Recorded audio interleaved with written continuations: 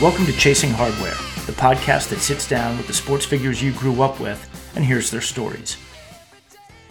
Welcome to Chasing Hardware. I am your host, Rich Lumello. My guest today went to Yale, was a first-round draft pick of the Dallas Cowboys, and went to 4 Pro Bowls. He was the first Cowboy to rush for 1,000 yards and was a Super Bowl champion. He played for 3 NFL teams and was part of some of the most accomplished backfields in NFL history. He also averaged 26 points a game in high school basketball, but isn't even close to being the best player in his family. And he played a role in one of the most critically acclaimed comic strips of all time. Ladies and gentlemen, please welcome to Chasing Hardware, Mr. Calvin Hill. Calvin, welcome. Oh, thank you. Thank you. Good morning. Good. It's good to have you on. Calvin, so you were born and raised in Baltimore and then ended up going to Riverdale Country Day in the Bronx before your years at Yale. Tell me about growing up in Baltimore in, kind of the 50s and early 60s. Were you kind of playing all different sports? Were you a Colts fan? Who were your, kind of heroes at the time? And tell me about growing up at that point. Yeah, well, I grew up in a little section outside of Baltimore called Turner Station. And Turner Station was an all-black neighborhood across the river, across the creek from Sparrows Point, which was a big steel mill at the time, Bethlehem Steel. And most of the people who lived in Turner Station worked at Bethlehem Steel. It was a blue-collar community, but pretty insulated. We had doctors and we had various people who lived in that community. This is during, it was a pretty segregated. Baltimore was still pretty much segregated, but it was a very self-contained place that I grew up in, and I'm an only child. My father did not work at Bethlehem Steel. He was a construction worker, and my mother was a homemaker. I'm the only child, and so I grew up in a pretty insular, black neighborhood, all black neighborhood that was very comfortable. You knew everybody. You knew people based on, what part of Turner Station they lived in, or what church they belonged to, or, my father, who had come, had migrated from the South in the 30s. I was not born until my father was 40 and my mother was 39. And I tell people, I'm not under any sort of assumption that I was planned. I just accidentally showed up. But he was a big, he was not able to get an education in South Carolina where he grew up. In fact, when he married my mother at the age of 20, he was illiterate. He couldn't read or write. She taught him how to read and write. And once that light bulb, came on, he became a huge fan of education. Was very involved, making sure that his only son, would not grow up not knowing how to read and write, and to take advantage of the things that education provides. He was very active in the PTA starting in the first grade, and would always be first in line for the PTA meetings with the teachers, for the personal meetings, and he would always drag me along and want me to be there. And I can still hear him. My name is Henry Hill, and this is my son. My son, and I want you to tell me what I need to do to help you educate my son. So, I grew up, in a very comfortable environment. We weren't rich by any means. We were, it was a blue collar neighborhood, but I had everything that I wanted, and more importantly, I had the love and support of my parents. Okay. My 2 sports were baseball, and I played some basketball. I was not really, skilled necessarily in basketball. I was athletic, Right. But my sport was baseball. That was the sport that that I was good at, and that was the sport I played a lot of. And and that was the sport that my father, coming up from South Carolina, I don't think he had ever seen a basketball game, or up until I started playing, he'd never been to a football game, but he knew baseball. And we he was a big Brooklyn Dodger fan, and we'd listen to the Dodger games on radio. And then when the Orioles came to town, we he'd take me out every now and then to see the Orioles play. And so, growing up in Baltimore, I was a big baseball fan. I rooted for the Dodgers. I rooted for the Yankees. I started rooting for the Orioles. And then, of course, you couldn't grow up in Baltimore and not be a Colt fan. I was a huge Baltimore Colt fan. Lenny Moore and Big Daddy Lipscomb and Jim Parker and John Unitas and Raymond Burr and Alan Amici. Those were my heroes. Sure.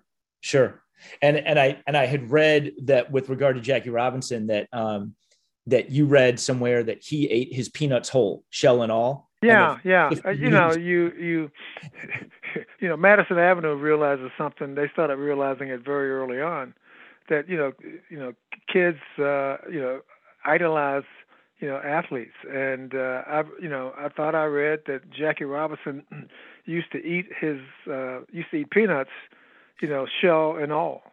He'd just eat the whole peanut. And for years, that's the way, I ate them, because Jackie Robinson ate them that way. My father, liked the fact that I idolized Jackie Robinson because, Jackie to him personified so many virtues. And he liked the fact that Jackie had gone to college, had gone to UCLA and was exceptional in that way. And it was only I met Jackie, probably later on, in his life, and I mentioned that, and he looked at me with a look of amusement, and and let me know that that was not true, that he did not eat his peanuts shell at all. So That's but hey, I was willing to. If it was good for Jackie, it was good for me, and that speaks to the model that the modeling that that athletes and it speaks to the to the platform that they have. They have lots and lots of power, and especially with young kids. Yeah, that's a great point. And then you go to Riverdale, which is up in the Riverdale section of the Bronx. How did that happen? How did you go from Baltimore to Riverdale? And tell me about your experience at Riverdale. Well, it was interesting because my father and mother were preached academics and education. So I was a good student, starting from the first grade until the eighth grade, and but I was very, very content where I was growing up. I mean, I was in the eighth grade, going into the eighth grade, and in the eighth grade, and I was a good athlete. I got good grades. I was getting ready to go to high school and to senior high school, and so and I was starting to like the opposite sex, and I had my eye on a couple people in my community. So I was very, very, very content. And then one day I walked in to the house, and seated in our kitchen was our family doctor, a man named William Wade, Dr. Wade, and he's letting us know about a scholarship opportunity at a school called Riverdale, a prep school, a boarding school up in New York. And it's just a wonderful opportunity to really get a great education, to be exposed to a lot of different things, and I think you should go for it. And I want you to think about it. And so I said I would, and I was sitting having breakfast. My mother was preparing breakfast, and she asked me. She said, "Well, have you thought about what we talked about yesterday? The opportunity to apply for this scholarship, to go for this scholarship." And I said, "Well, Mama, I thought about it, and I don't want to do it." Later that day when we were having dinner again, my father, he said, as soon as she said grace, he looked at me. He says, "Well, have you thought about what we talked about last night?" And as I was about to say, yes, I have, and I don't want to do it, um, I didn't even get the words out before he said, well, I'm glad you thought about it because we're going to do it. And, I started to protest, but my mother was standing right behind my father. She put her hands, her fingers over her lips, and that was a signal not to say anything. Uh, because, once my father made his mind up, there was, I didn't have a vote. And afterwards, I said, Mama, she said, well, listen, your daddy's made his mind up, but you know how he is. And so, like I said, I didn't have a vote, and my mother and father had both votes, and so, it was on to figure out, what the logistics were. And about 2 weeks later, Dr. Wade had arranged with Riverdale to send the entrance exams that I would have to pass before I could qualify for the scholarship. Mhm. And so, the day came, and my father, got off work early, and I met him at the guidance counselor's office.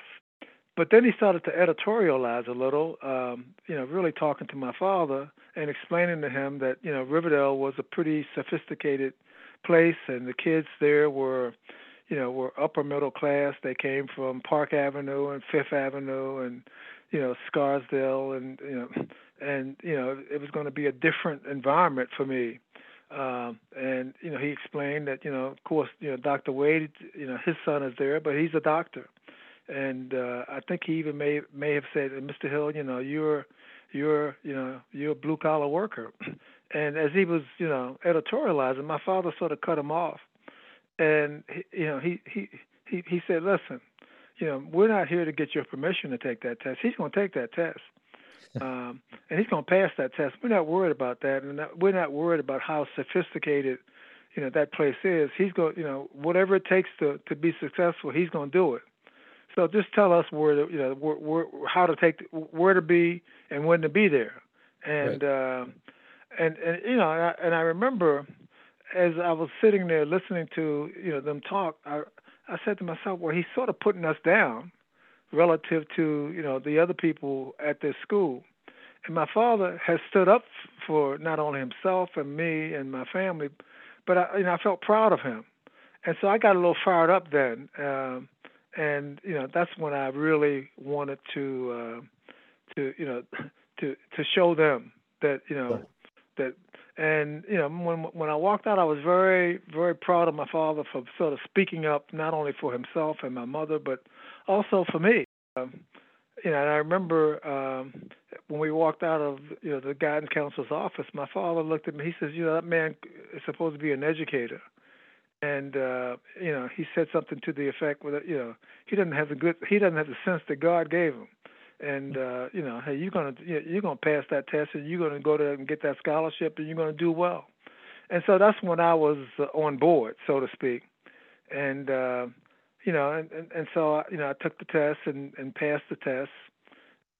Was awarded the scholarship, and it was a moment of great achievement. Um, and so it was a big deal. It was I'd won a scholarship to go to a prep school in New York, and the neighborhood was proud of me, and blah blah blah. But then it came time to go, and the closer I got to New York, the more discombobulated I became emotionally, to the point where when we crossed the George Washington Bridge, I started tearing up. I started crying. Mm. And when we got on the West Side Highway going up to Riverdale, I just started telling my father, I don't want to do this. Let's turn around and go home. And he sort of calmed me down and blah blah blah. And I got there scared to death. I was I was assigned a guide. I was in the ninth grade. Another kid in the ninth grade, a guy named Peter Loeb, was assigned to show me around. And his first question to me was, where was I thinking about going to college? And understand, I was in the ninth grade. He says, I'm going to Brown. I had never heard of Brown. I didn't know what he was talking about. But my mother told me just to keep my mouth shut and my eyes open, and that's what I did. And ultimately, it worked out. But I was a I mean, you talk about a Connecticut Yankee in King Arthur's Court. I mean, I was totally scared to death, but it worked out. It worked out. I was introduced to, to football. I was introduced to a lot of things that I probably would not have been exposed to had I stayed in Turner Station and in Baltimore. Sure. And so you excel in basically all athletics. You're an honors student. It's coming time to pick a school. Yeah, But I mean, I was a Parade magazine All-America right. my senior year, and although we were, we were a little, we were a prep school. We were very good in football. We had an excellent coach, a guy named Frank Bertino, who's, I mean, we had a. It reminds me, I was just reading about Arch Manning, and he goes to a little private school down in New Orleans, but Sure. they play very good football. It's and I've heard of the school. Oh, Newman. Newman and Riverdale was the same. We when I graduated, we had won. We were undefeated for 51 straight games. We had one tie in that period, and I was getting letters from all the big schools. And of course, Riverdale was a prep school, and I started to, there was a lot of momentum, for me to consider, Ivy Leagues and some of the Eastern schools. I ran into one of the assistant coaches, a man named Alvin Purrier, who was the offensive line coach, a great coach, one of the best coaches I've ever been around. He was also a dorm proctor, and he had graduated from Yale and was, getting his PhD at Columbia. And he was explaining to me the Ivy League, and he said, if you're interested in the Ivy League, I think there are 4 schools you really ought to really look at: Yale, Harvard, Princeton, and Dartmouth. And he had gone to Yale, and he said, if you're interested in Yale, I would love to arrange for you to visit Yale. And as it turned out, he arranged for me to visit Yale that next weekend. But I had a wonderful 2-day weekend. Yale played Dartmouth, and it was the first time I'd seen the Yale Bowl. And that particular day, the Yale Bowl had about 65,000 people, and Yale won, and I just had a wonderful weekend. The next day, I had signed up for an interview. The director of admissions was interviewing at Riverdale, and I interviewed. I had been up, and we talked a little about the Dartmouth game and my experience. And that Tuesday, they posted grades beside the names of the students who had interviewed, and I got an A grade, and that meant that I got an A rating, which meant that all I had to do was apply. But people would ask me, well, where are you going to go? And I was telling them, well, I may go to one of the bigger schools, the big, it was kind of heady, I guess it was my ego. And I remember one of the teachers, he was head of the upper school. He asked me where I was going to go to school, and I think I mentioned, well, I might go to, Pac-10, or I might go to the Big Ten. He said, we exist to get people in places like Harvard and Yale and Princeton. And what an honor it is, that you, and, surely you, and I think I was a little intimidated by him. But, I had a good time. And so Yale, it became, I mean, anybody who knows anything about football in this country understands the impact that Yale had on the development of football. So, it was kind of, I liked the fact that, I'd gotten in. I was going to, have an opportunity to be a part of a great tradition. And so, Yale it was. And, it was a wonderful 4 years for me. You come in as a quarterback. They also bring in Brian Dowling, who the two of you combined to have some just amazing years together. The Dowling ends up being the quarterback. They try you at tight end. They try you at linebacker. and then you become a running back. But you're both of you are able to catch and throw and run. You throw 6 touchdowns at Yale, even though you never played quarterback. Harvard had a black quarterback, a guy named John McCluskey, who graduated the same year I graduated. He graduated from Harvard the same year I graduated from Riverdale, from high school. So Yale had never had a black quarterback, and so that was intriguing, the opportunity to be the first black quarterback. And I think I lasted 2 snaps my freshman year. Freshman didn't play varsity, but my first practice they moved me from quarterback, and they moved me to linebacker, and they moved me to third string fullback. And so we had a 6-game season, and for the first 3 games I didn't play at all on offense. I was just a linebacker. And it was very frustrating, to me.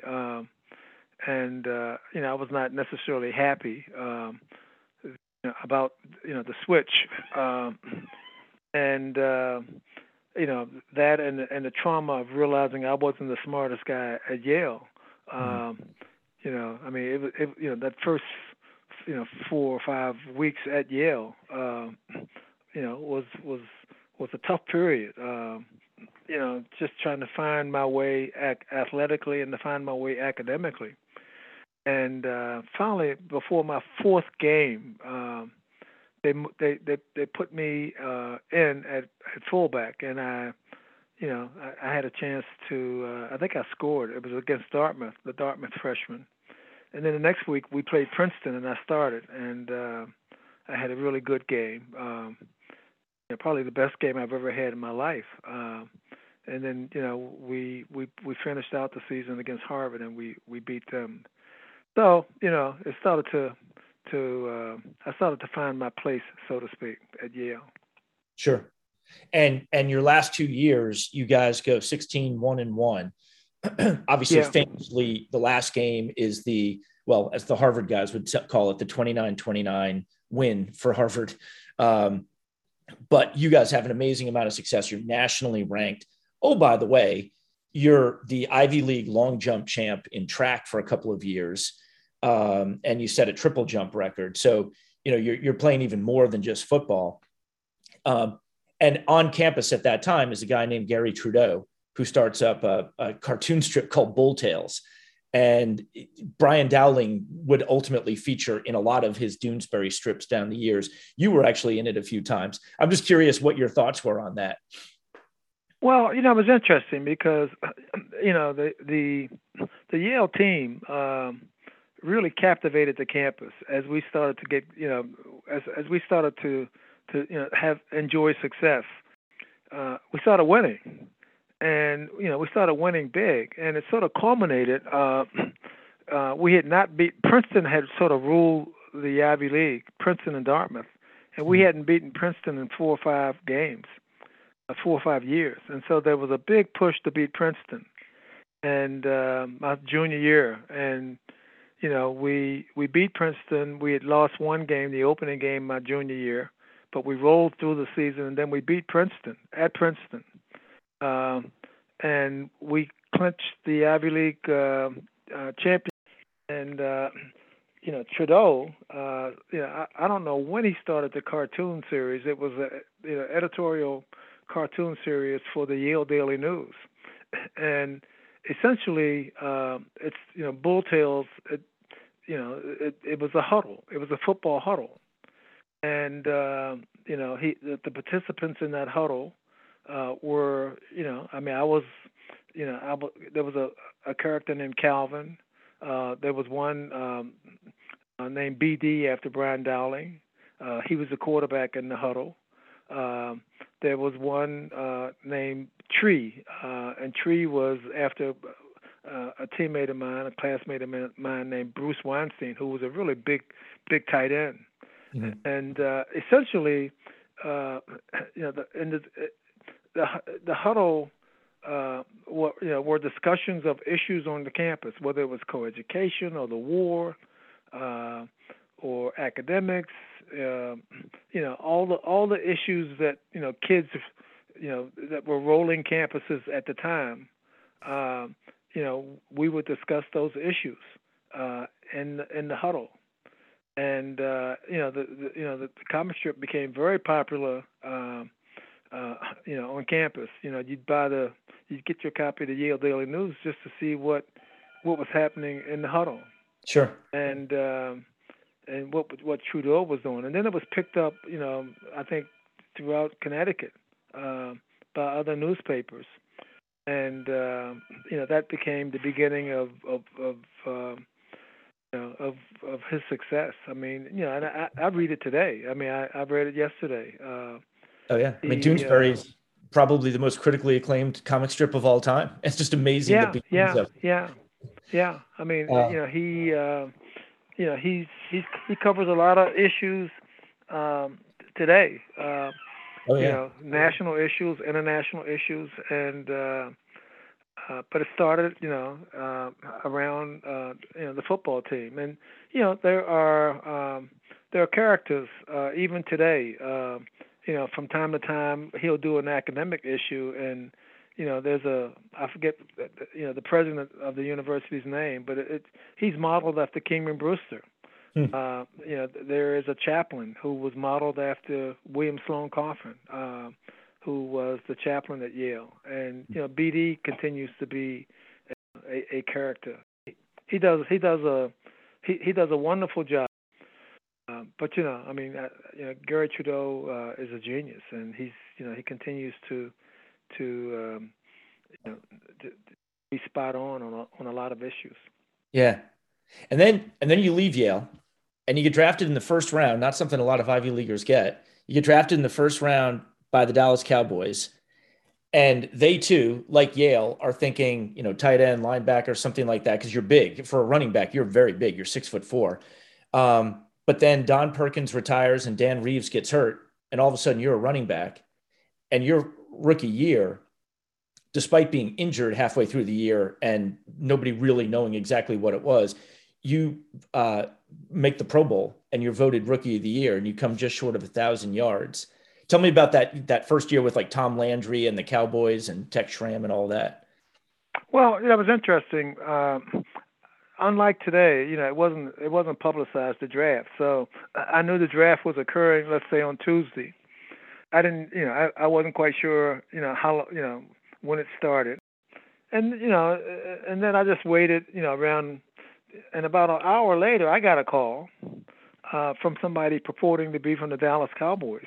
It was Gil Brandt, and Gil had sent me a couple of letters saying that if I was available, they would draft me. But the Cowboys sent 4 or 5 guys that same letter at Yale.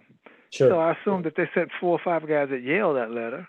If I sent 10 guys at Michigan State or Ohio State, at any rate, so I thought it was a gag, and I was going along with the gag until Tom Landry got on the phone and welcomed me to the Cowboys. And there was something distinctive about Tom Landry's voice. And all of a sudden, I said, "Wait a minute, this could be the real deal." I couldn't believe it. They were saying I was drafted in the first round, and it was just, oh my goodness, I can't believe this. And so it was just you're talking about a shock. I wanted to make sure I was in great shape, so I stopped. I didn't run track my senior year, and I started lifting weights for the first time.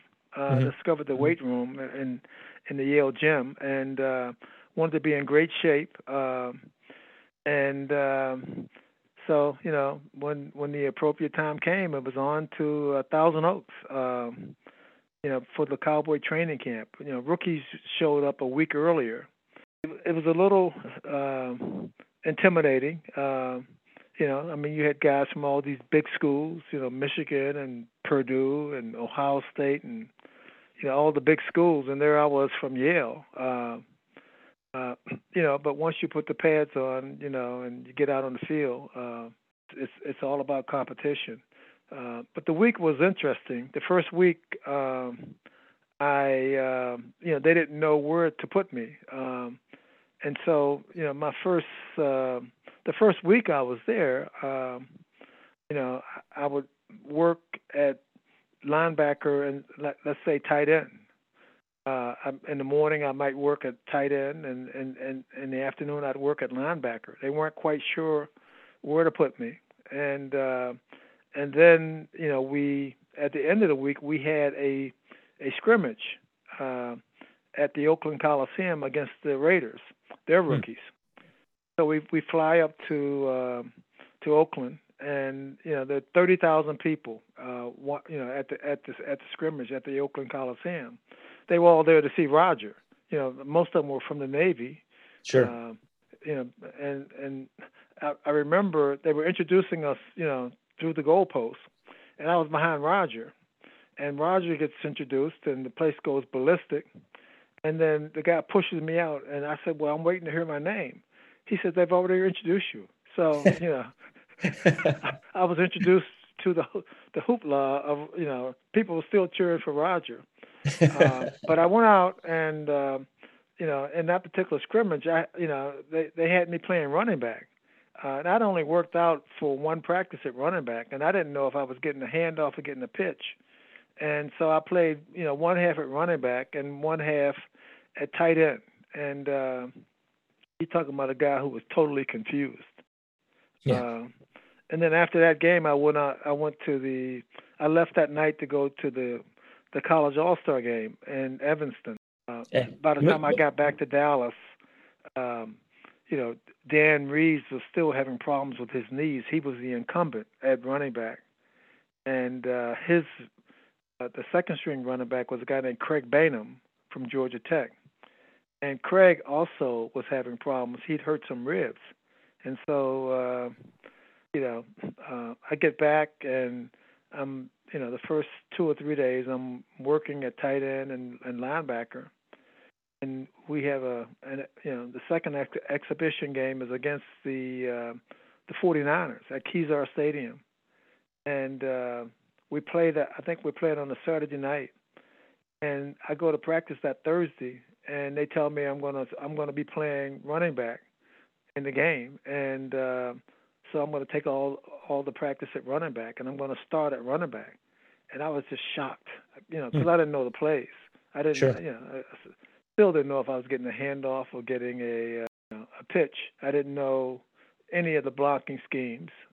Waiting for that game and walking through the tunnel at Kezar Stadium was like, going to the, going to the guillotine. I mean, I was just nervous. Sure. And I remember a guy named Tony Licio, big tackle. He looked at me and could tell I was nervous. He said, "Don't worry, just follow me." And I followed him and Neely and Nolan and everybody else, and ended up having a pretty good game. Yeah, you must have done something right, because in your years at Dallas, Tom Landry, and obviously you had to deal with a bunch of injuries, but in your years at Dallas, Tom Landry said that he might be talking about you. He might be the best ball carrier I've seen in 20 years of pro football. I mean, and that's not a guy. It's funny that rookie year. I still didn't know what was going on, but it was a lot of instinct, and it's fascinating because against the Redskins actually. I think it was the ninth game, or the 10th game. I hurt my foot. I was shifting, and when I landed, I landed wrong, and I could feel my foot. I hurt my foot. Didn't know what it was, and at the time, going into the 10th game, I had about a 200-yard lead on Gale Sayers. And things were going really well, and but then I hurt my foot and missed a quarter of the Washington game. Ended up missing. The next game I played a play, and then the next game was against the Rams, and I played a play. And they thought I had a jammed toe, but as it turned out, I had a fracture in my foot. With 5 games left in the season, I think I gained 120 yards or something. I had to change my style. I mean, I've seen a couple of doctors since then for other things, but there were things that I had to do because how my foot was affected, and I Sure. had to change my style. But it was interesting. The rookie year, I couldn't believe I was carrying the ball a lot more than I had carried it at Yale, and we were enjoying success. My rookie year, I think we were 11-2-1. So we won a lot of games. We were winning, and football was big in Texas, and it was the big leagues, and I was playing with guys like Bob Hayes and Bob Lilly and Chuck Howley and Roger Staubach, and so it was very heady. I was Yeah. getting paid to do something that I'd done for free. Right. I couldn't believe getting paid, and so it was really heady. And in your 6 years in Dallas, you go to 4 Pro Bowls. Your team goes to 2 Super Bowls. You have to deal with a bunch of injuries kind of throughout. It was interesting. I got hurt my rookie year, and then my next year I hurt my back. As Tom Landry says, well, we're going to sit you down, but your performance level is fine, so don't worry about your job. The guy named Dwayne Thomas comes in, and I never get a chance to play really again that season, Right. maybe 4 or 5 games, and then the next year I start off with a bang. We played Buffalo, I think it was, and I had 4 touchdowns in that game, and playing real well. And then in the fourth game, it was a Monday night game against the Giants. I tear my knee up, and I missed 7 games. But I come back. And play really well for 4 games, going into the championship game against San Francisco. We beat San Francisco, for the opportunity to go to the Super Bowl, and I hurt my knee again. As it turned out, it was never, it was hurt the first time. Yeah. You had torn your ACL, right? Yeah, I tore my I it was a sprained knee, they said. Okay. And then I heard it, when I heard it in the championship game against San Francisco, after the game, and I'm very upset because it meant that I wouldn't start in the Super Bowl against Miami. And I'd looked forward because I didn't play a lot in the game against the Colts the year before. Right. And so I play a little bit, and I'm getting ready to move back to Baltimore. I'm a little frustrated, and I'm getting ready to move back to Baltimore, and I go to give them my change of address to let them know that I'm moving back and where I'll be, and they tell me that they had me scheduled. It was like my wife and I were getting ready to move. We were going to drive back on a Saturday morning, and I go in Thursday to tell them that, to give them a change of address, and I'll never forget. They tell me, well, you need to go talk to Coach Landry. I go to talk to Coach Landry. He says, we have you scheduled for an operation on Monday. And I said, for what? He said, well, we think you tore your cartilage. And we thought that, that's what had happened in the fourth game of the season. But, when you got hurt again, your leg locked. And I got upset. And I said, well, how come nobody told me that I had torn my cartilage? Yeah. And they were telling me it was just a sprained knee. And so I didn't get I told him I'm not going to let you operate on my knee, and I drove back to Baltimore, and I went up to Yale, and I saw a doctor at Hopkins, and I think I may have seen another guy in Baltimore, and they substantiated what the Cowboys were saying. So a month later, I flew back and had my knee operated on, and I had problems with that knee for for the next 3 years. I would get all kinds of fluid, et cetera, and couldn't practice sometimes. But I ended up playing 3 more years in Dallas. And then when I went to Hawaii in the World Football League. Wait, and if I can interrupt for 1 second. Oh, by the way, those 3 years where you were getting fluid on the knee, you went to the Pro Bowl every year. I mean, you had massive success. Yeah. I went to the Pro Bowl every year. And actually, the 5th year I made All-Pro. I'd made All-Pro my rookie year, and I'd made All-Pro my 5th year, so I had I had decent years, although I missed some time that last year, before I left to go to Hawaii. But anyway, to get to when I took my physical in Hawaii, uh, I was going into my seventh year of pro football, and I never forget the doctor when he did the knee exam. He said, "When did you tear your anterior cruciate?" And I said, "What's an anterior cruciate?" And he showed me, and he explained to me, what it did, and he asked me if you had any problems, and I told him I'd had some problems, and he asked me what was I doing to rehab, um, and I told him the things I was doing, and he says, well, those are the worst things you can do when you have an unstable knee or instability in your knee, and so but I they never told me in Dallas about the anterior cruciate. And I subsequently asked somebody about it, and they said, well, we couldn't do anything about it, and you would have just worried about it. So, that happened my rookie year when I found out I fractured my foot. Uh, they didn't, they told me I had a doctor there told me I had an astroturf toe, and it was only when I saw an outside doctor. Lance Rensel was married to Jory Heatherton, and she had a podiatrist because she was also a dancer. And I went to see her podiatrist, and he's the one that diagnosed my foot my rookie year. Right. So, Jeez.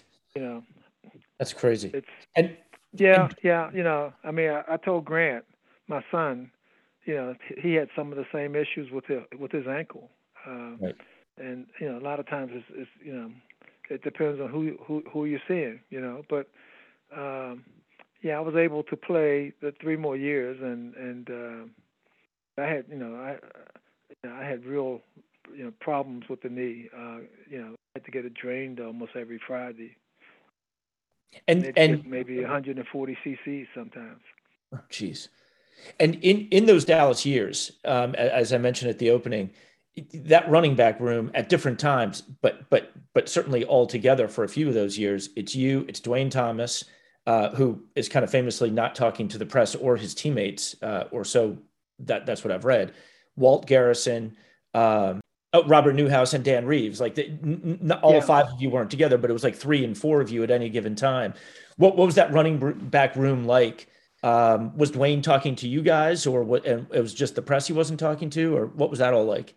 Well, I mean, Dwayne didn't talk a lot. I mean, we understood. He was upset because he, Dwayne discovered that he, as a first round choice, had signed a contract that was less than the 2 second round choices, Bob Asher and Margin Atkins, and that's when he got upset, I think. Sure. When he realized that he was making less money than the guys who were drafted behind him. Yeah. And he went from being the most gregarious guy you'd ever, to not talking at all. But in the room itself, it was all about understanding, what you were doing. I mean, there was lots of communication in terms of, how we were going to. I mean, as much as any place I played, it was a real academic running room, running back room. We typically never met, by ourselves. So we always met in conjunction with either the offensive line or we met with the other receivers because in the passing game, we were essential. We were a part of the passing game, and we needed to understand exactly, what we were doing and why we were doing it and how we fit in. Sure. And the same thing was true in the running game. So, when we were discussing the running game, and watching tape, I'm sitting in a room with Rayfield Wright or with Blaine Nye or John Nolan, and I'm letting them know what I'm thinking, and they're letting me know what they're thinking. Yeah. Can they hook a guy? Can they take him full on? And so there was great communication and coordination. And the one thing I will say is, Danny was a real student of the game, and he became a running back coach. Um, he was a player coach, and Walt and House and Dwayne and myself, we were all, you know, trying to understand the game intellectually and why we were doing certain things. Sure. And a lot of times you were doing something to influence, to help somebody else, and that was key. Yeah. Uh, I mean, I look at football today, and you look at a team like New England, and why are they, why do they continue to be so successful, and especially on defense? And they lose a piece and bring in another piece. And I think it's because guys understand exactly what they're doing and how they fit into the whole, and it's a Yeah. coordination. And the smart teams are the ones that typically win. Yeah. Well, and you mentioned, I'm curious in terms of like the team when you guys won that Super Bowl. In addition to having in-house, guys like Roger and Bob Lilly and Jethro Pugh and guys like that yourself, you also bring in Herb Adderley and Forrest Gregg and Lance Allworth, a couple big name guys coming in towards the end of their career for sure, but obviously still big contributors. What was that dynamic like in the locker room? Well, it was great. I mean, it's interesting. Lance. I mean, Lance was just an extreme competitor. He had lost. He didn't have the blazing speed, but he was just a super competitive guy, and great hands and would block, could do everything. Um, the guy who had probably the biggest impact on our team, in my mind, and I tell people all the time, I don't think we would have gone to either one of those Super Bowls, uh, except for the leadership that he brought to that team. And that was Herb Adderley. Mm. Herb Adderley was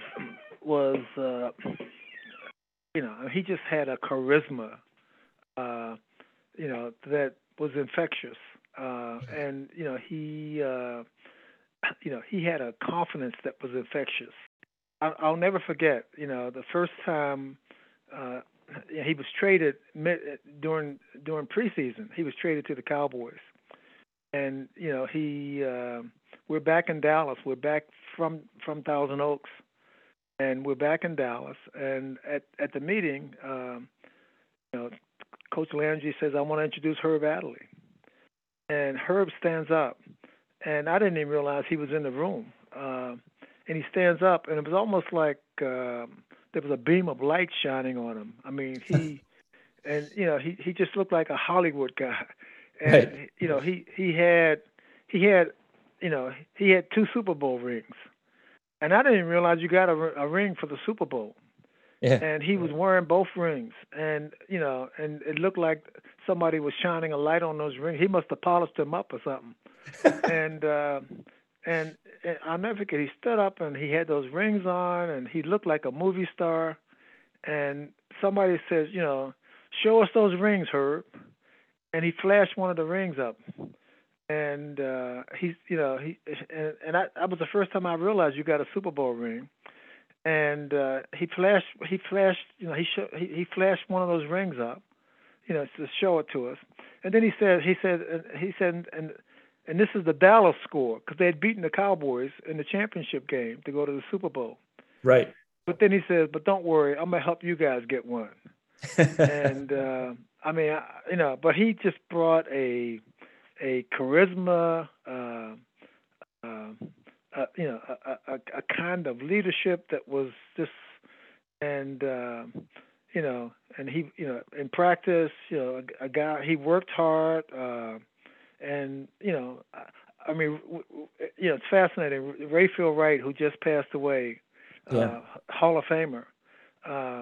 Rayfield became, we started calling Rayfield Little Herb. It's almost like Herb adopted Rayfield, Hmm. and and they spent time together, and Rayfield became an All-Pro. He was a can-do guy. I never Hmm. forget, in an exhibition game, I fumbled, and I was running off the field with my head down, and Herb ran. He said, "Don't worry, keep your head up, keep your head up. We're gonna win the game, and I'm gonna do something." And sure enough, he recovered a fumble or something. And it was just, but the guy was just, I think one of the untold stories about, you know, us going to those first two Super Bowls and transcending, the team that couldn't win. We were known as next year's champions, but Yep. the one guy who, if anybody is single-handedly responsible, I think it was Herb, and that's an unknown story in my mind. That's Uh, fascinating. Yeah, I didn't really. I mean, obviously, I knew he was a good player. He wins 5 titles with Lombardi and the Packers, but I didn't realize. oh, just it's funny because I've seen guys like that. And I know when I went to Cleveland, I tried to provide some leadership. Yeah, And but I look at you look at a guy like Ray Lewis. And the leadership he provided. The Ravens. yeah, Or I think of Michael Irvin in Dallas. sure. I mean, one of the things I don't think people realize we were 3-0 when Michael hurt his neck in Philadelphia, Hmm. and the team was in the wilderness for a long period of time after that. I mean, Mike, for all the things that I mean, one of the reasons maybe the Cowboys got off kilter was some of the things that involved Michael, but the guy was an unbelievable leader in that Yeah, locker room. yeah, And the you talk to people about Michael Jordan, uh, and the kind of leadership he provided. You can't you can't minimize the importance of a leader, of a voice in that locker room. I mean, yeah, I look at Golden State now, and they have but you look at Green and his role. Uh, he doesn't score a lot of points, doesn't get a lot of rebounds, but his voice and his leadership is just something that you can't you can't deny. yeah. I remember talking to Burt Blyleven on this interview maybe 3 months ago, and he was talking about that Pirates team in '79. He said we just rode Willie Stargell. He was just the Oh guy. yeah, yeah, yeah, yeah. It's funny. I went to I remember um, in '74. I went up to Pittsburgh. I was represented by an attorney, a tax attorney in Pittsburgh. So I went there to see him. He also represented Franco Hmm. and and he represented Franco. He represented darn on the defensive end. Oh, Played next L.C. to Joe Greenwood. Green. Yeah. Anyway, so I'm there, and I get in contact with Frenchie Fuqua, Sure, who I knew from Baltimore, from Morgan State, sure. and he takes me over to Willie Stargell's house. And this is I mean, and Willie is he was a wine connoisseur. He had a wine cellar, Hmm. and I remember going to his house, and there were a host of pirates there. This is before the We Are Family. I mean, Right, it hurt me because they beat my Orioles, right, right. and I think '79. But Yeah. Willie was like the Pied Piper, and Day Park. I think Day Park. Well, it wasn't Day Parker. It was the pitcher who said he pitched the game while he was high. Oh, Doc Uh, Ellis. Doc Ellis was there.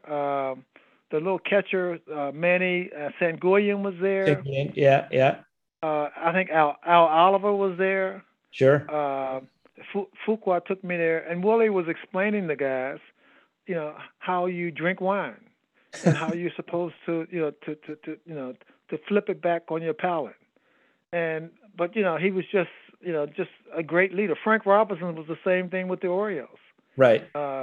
You get a great leader, and they they can it can be a player. Sometimes it's a coach. Uh, and Herb was that for us. I mean, no question. Uh, That's cool. he brought just a tremendous. When I think of Herb, I he I think of the first time I saw him. He had those mutton chops, and he just looked like he was from Central Casting, Yeah. to rescue the Cowboys. That's so funny. And after you go to Hawaii, it's obviously a short stay. You get hurt after like 3 games, and then the WFL folds.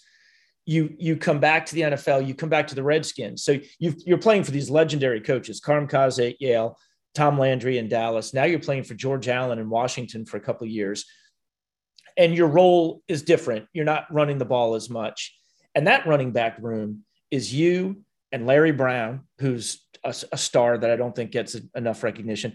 John Riggins comes in from the Jets, and Mike Thomas, who didn't have a long career, but he was like rookie of the year and rushed for 1,000 yards a couple of times. You guys were all in the same backfield. What was that team like?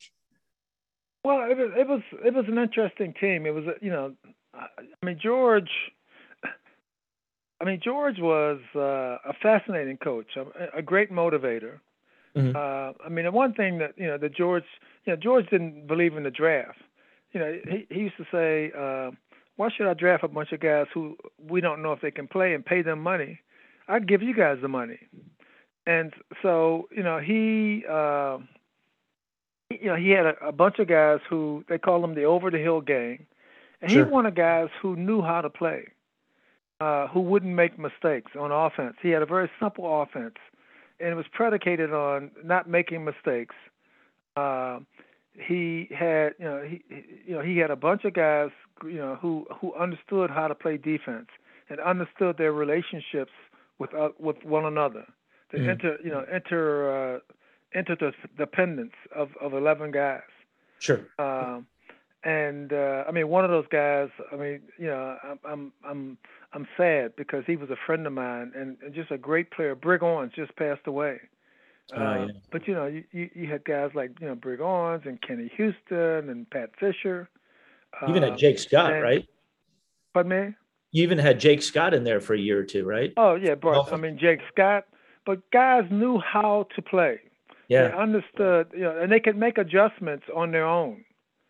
And they understood how they were covering for one another. I mean, Ron McDowell and Talbot and Sure. Chris Hamburger. Yeah. I mean, guys who just knew how to play. And then, he believed in great special teams. I remember when I got there, he was showing me around Redskin Park. He showed me a lounge, a beautiful lounge that had, it had I mean, this is back before you had, before you had cell phones.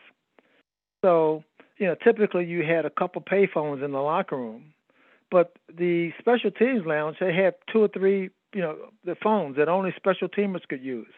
Huh. And George, George turned to me. He says, most teams, guys play on special teams, because they're not starting, and they want to get off of special teams.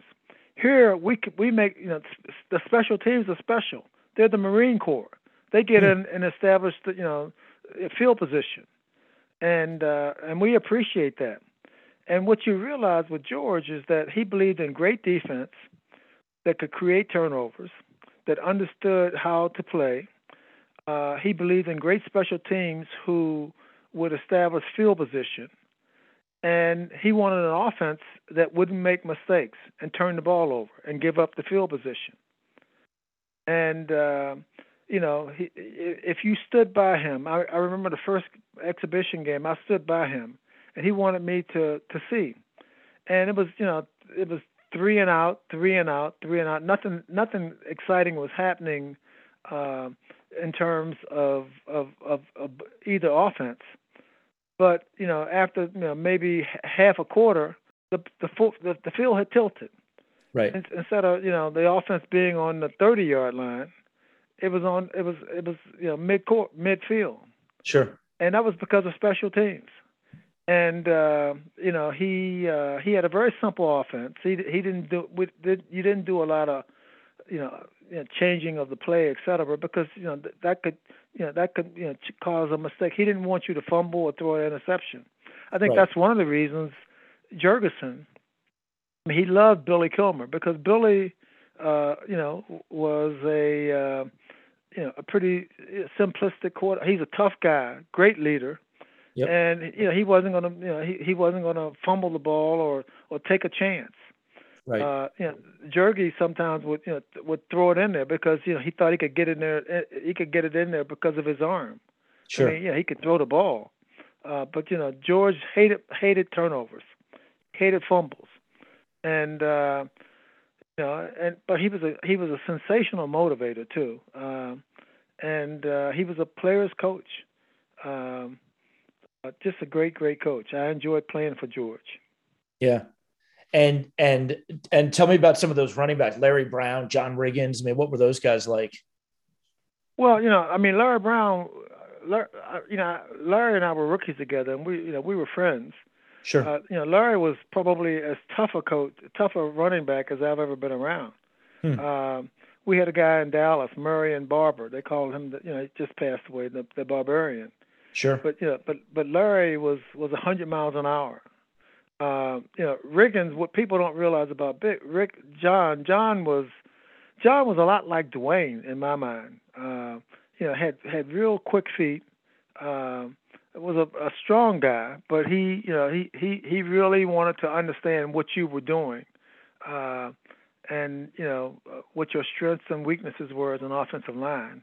Okay. And when I mean he flourished with the Hawks. When Joe Bugle came here with Joe Gibbs and established the Hogs. I mean, that was one of the great offensive lines in professional football. Probably exceeded only by the Cowboy line of the '90s with Emmett. John was a deceptive, strong running back. Great strength below his waist, great strength in his legs, and he was explosive, and deceptively fast. Yeah. I mean, Mike Thomas was a jitterbug. Right. He initially had gone to Oklahoma when Greg Pruitt was at Oklahoma.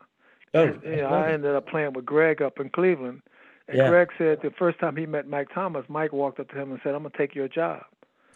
Greg said, "I just gained 1,800 yards," and this guy's talking about taking my job. But he had great quickness, great feet, great quickness, and was very, very athletic. Really didn't really take care of himself. He, as you said, didn't have a long career. But I think a lot of that was, unlike Riggins and Larry, Mike, spent a lot of time down in Georgetown, and that can catch up with you. Sure. And so you're 2 years with Washington, and you basically retire because I retired because, well, my first year I was coming off a knee that I'd hurt in Hawaii. Sure. And my second year in Washington, I really worked. I worked very hard to,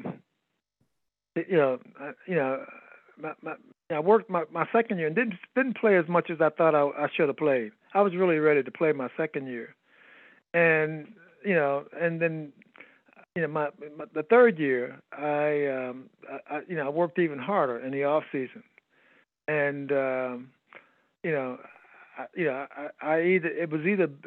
wanted to play. I wasn't gonna, I wasn't interested in just coming in on third downs or whatever.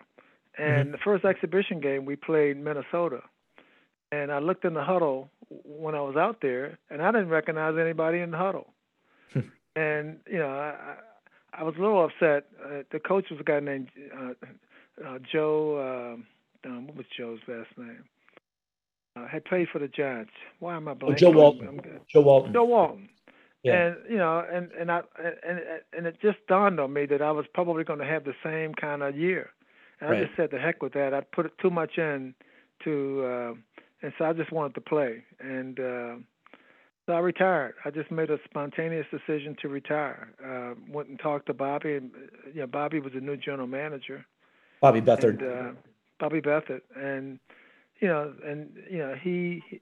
said, well, let's not make it let's not do it. I mean, we'll continue to keep you on the roster. and then I talked to the then coach Jack Pardee, and I played against Jack, and he was surprised too. But and I remember driving back from Carlisle and thinking, what am I going to tell my wife? We haven't discussed this, but I and so I did, I stayed out for that preseason, and ultimately they put me on retirement or whatever it is they do. They do to make it official. Mhm. And actually, I was invited to a game by by you know, by Buddy Young, who was Okay. working for the league. He and his wife invited me and my wife to a Colt game, a Colt Miami game, and during the game, Buddy looks at me. He says, "You still want to play?" I said, "What are you talking about?" He says, I can tell the way you're in. You're reacting. You still are into it." And he made a call to the Cleveland Browns, Yeah. and and their running back coach. Their coach was a guy named Sam Rutigliano, but their running back coach was a guy named Jim Garrett, Jason Sure. Garrett's dad. Yeah. And Jim had been a scout in Dallas when I was first drafted, and then he went to New York, and we competed against his teams when I was in Dallas. And then when I was coming back from the World Football League, he was a coach in New Orleans with the Saints on Hank Stram's staff. And so when I went up to visit to visit the Browns, I spent my time with Jim, and Jim said, "Man, you got to come here." And I played there for 4 years, I think. Although I didn't play as much. I played a lot my first year because Greg Pruitt was hurt, and Mike Pruitt had not come on. And then they changed they changed the rules, and Cleveland became with Brian Sipe, we became a passing team with Sam, and I became a out of the backfield guy, and became captain of the team, and that was kind of and the team started winning, and we were in a division with Pittsburgh, who had dominated the 70s. And so, and the city was going through a tough time, but the city rallied around the team, and so it was a good time to be in Cleveland. The cardiac kids, they called us, and Yeah. so Well, I that was lived there those 4 years, and I can tell you when you came on and Lyle Alzado came in, and even Joe DeLamalure came down from Buffalo. yeah, Like Joe D, yeah, those yeah, you three, and they draft Ozzie and they draft Clay Matthews, and everything changed. And yeah, we didn't win a Super Bowl, but man, it was fun for a couple of years there. Sam wins Coach of the Year a couple of times. Sipes the yeah, MVP. yeah. Well, I mean, you lived in Cleveland. I mean, when I first went there, the city was just emerging. It had come very close to bankruptcy. Yep. There was a huge. I mean, the city was not together in the sense that the business community was at odds with the municipal government. Yep. They tried to Um, recall and the mayor, Dennis Kucinich. There was a recall yeah, vote. and there was a huge recall, and the mistake by the lake, so to speak. And all of a sudden, the football team started doing well. And I tell people all the time, you want to see great football fans, you go to Cleveland. Yeah. Irrespective of the weather, it was unbelievable. And all of a sudden, in '79, we started winning, and Ozzie was there. Mike Pruitt started playing well. Brian. It was fascinating. We played against the Colts in 1978, and we were struggling. And Ozzie, told me they were warming up. They had a second string quarterback from Miami of Ohio. I'm trying to think of his name. They were warming him up. Oh, could And it all have of a been sudden, Mark Miller? Mark Miller. Yeah. And they were warming him up. And all of a sudden, Sipe got hot. I mean, I caught a couple touchdown passes, and But he got hot, and and it got to the point where offensively, I mean, with Reggie Rucker and with Ozzie and with Dave Logan. I mean, Logan. I tell people that Dave Logan, and the guy I played with in Dallas, named Billy Parks, had the best hands I've ever seen in my life. Just Mm. great hands. Uh, and we just felt like it didn't matter what the score was. If we had the ball and one last chance to at bat, we could score, Yeah. and it didn't matter who scored. Then it could be Greg, it could be Ozzie, it could be Ricky Feature, it could be Dave Logan, it could be me, even Mike, who had no hands whatsoever. But he caught a bunch of passes one year. Yeah. And the city was on fire behind that team. Oh, yeah. It was And so much fun. I went back and looked. So the Cardiac Kids in 79 and 80, in those 32 games, 24, 12 each year were decided by 7 points or less. I mean, that's just yeah, insane. yeah. 24 out of 36 out of 32 games are decided by 7 points or less. I mean, every week was just gripping. And Oh, yeah, yeah. Well, we just felt. I mean, Sam was a riverboat gambler yeah, sometimes, and sometimes he, but we felt if we had an at bat, um, somehow, we could score a touchdown. I mean, I'll never forget, um, going into those huddles and just looking around and said, "Hey, I don't know who's going to do it, but one of us is going to do it." And that was the beginning. Well, it was really the beginning of that '79 season, going into that '80 season, and everybody talking about the Cyper Bowl. We didn't even call it the Super Bowl; it was a Cyper Bowl. right. And Yeah, Brian Sipe had an MVP year that 1980 season, yeah, and except for one situation down on the goal line when everybody says Cockroft should have kicked the field goal, and we get ready to go to San Diego to play them, and we could have beaten them, but we against Oakland. I forget, he tried to throw a crossing pattern to Ozzie. yeah. And I remember hearing the line afterwards. I mean, I totally agree. It should have kicked the field goal, damn it. But I remember apparently Retigliano says to Sipe, if it's not there, throw it in the damn lake. Yeah, And yeah, he thought it except was there. yeah, yeah.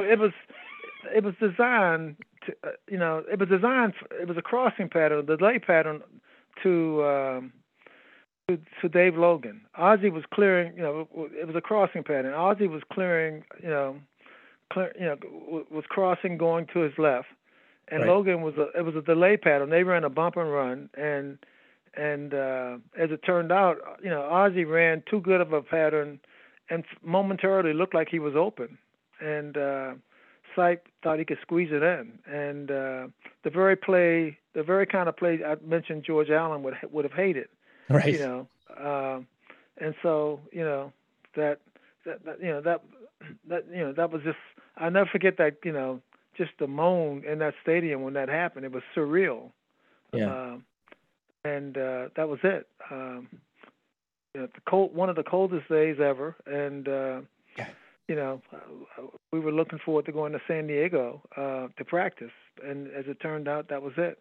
Go ahead. You never put you don't want to be tempted in a situation like that. We had Cockroft, who was at that point the most accurate kicker in the history of the National Football League, and on third down, you just line it up, and if it's not a good snap, you line it up again and let him kick it.